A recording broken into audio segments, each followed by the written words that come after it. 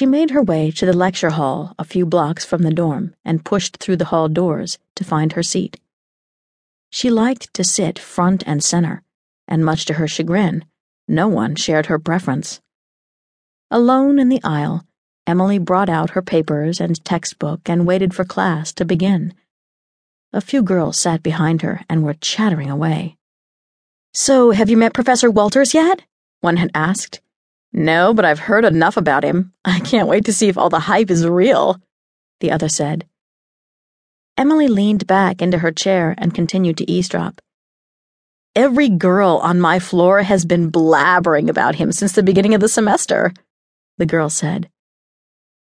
Suddenly, the door to the left of the hall opened, and Emily's head spun to see who it was. Indeed, the hype was correctly placed. The man, her professor, entered, and he was stunning to behold.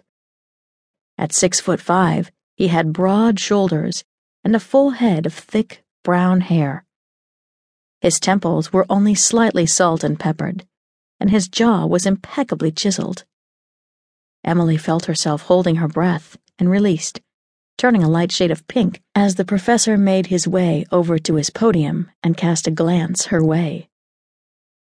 His eyes seemed to stop on her for a moment longer than normal, and she squirmed in her seat, unconsciously. All right, I see we're still waiting on a few students to show up. I know most of you are here early, and I appreciate the effort," he said. Shuffling his papers, he motioned to Emily. "Young lady, will you help me hand these out to those that are here already, please?" Emily stood, and as she walked toward him, she caught the quick top-to-bottom glance he gave her. She felt so small in his towering presence, and what with his suit jacket, pleated slacks, and elegant loafers, he looked all the part of the professor, and this intimidated her for the first time. Shaking with an undercurrent of excitement, Emily grabbed the stack of papers. "Thank you. Sorry. Of course I don't know your name," he said. "Emily," she answered quietly. "Emily Phillips. Hi, hello." "Well, hi, hello, Emily Phillips. I'm Professor Walters.